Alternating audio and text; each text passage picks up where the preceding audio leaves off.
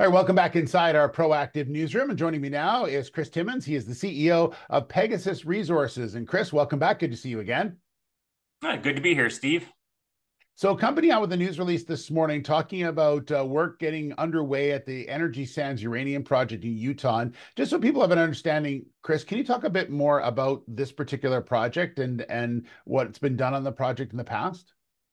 Sure. This is a really exciting project. What we have here is a past producing property. So we know there is uranium on the property from this past production that was done back in the 1950s. So, Chris, I understand crews are actually on the project right now.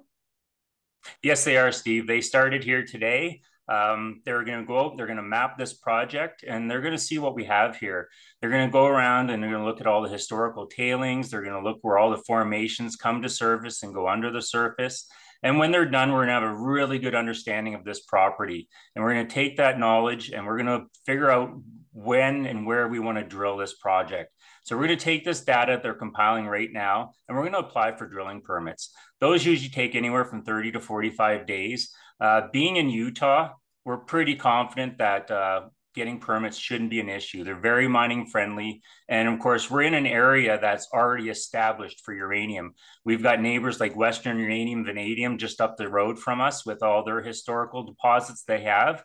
So another great indicator that there's uranium here, and getting permits shouldn't be an issue.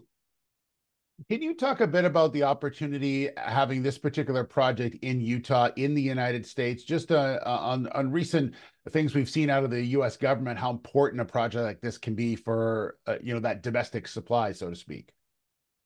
Being in Utah and especially with the DOE coming out where they really want to start getting US back into refining uranium.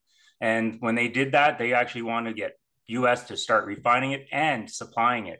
So we see a really great opportunity here. Again, we know the property's been a past producer. So if we have, an economical resource here, there's two mills currently in Utah that are licensed, and the third one being built 6 miles up the road from us. So we think this is a great opportunity for Pegasus Resources. If there's uranium there in an economical amounts, we're going to be very happy, and we're in the right state. Utah is just really the place to be right now, in my opinion, especially with all these mills in the area. And, they're going to be looking for ore to supply their feedstock.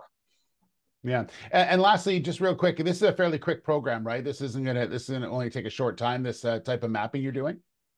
Yeah, we're planning on 15, 16 days. So that'll Yeah. give them a chance to really cover the property. And, we'll know what we have here by the end of this program. All right. We'll wait to see that. Chris, thank you so much. Good to talk to you again, and we'll talk soon. Thanks, Steve. Have a good day. All right. You too. Chris Timmins, the CEO of Pegasus Resources.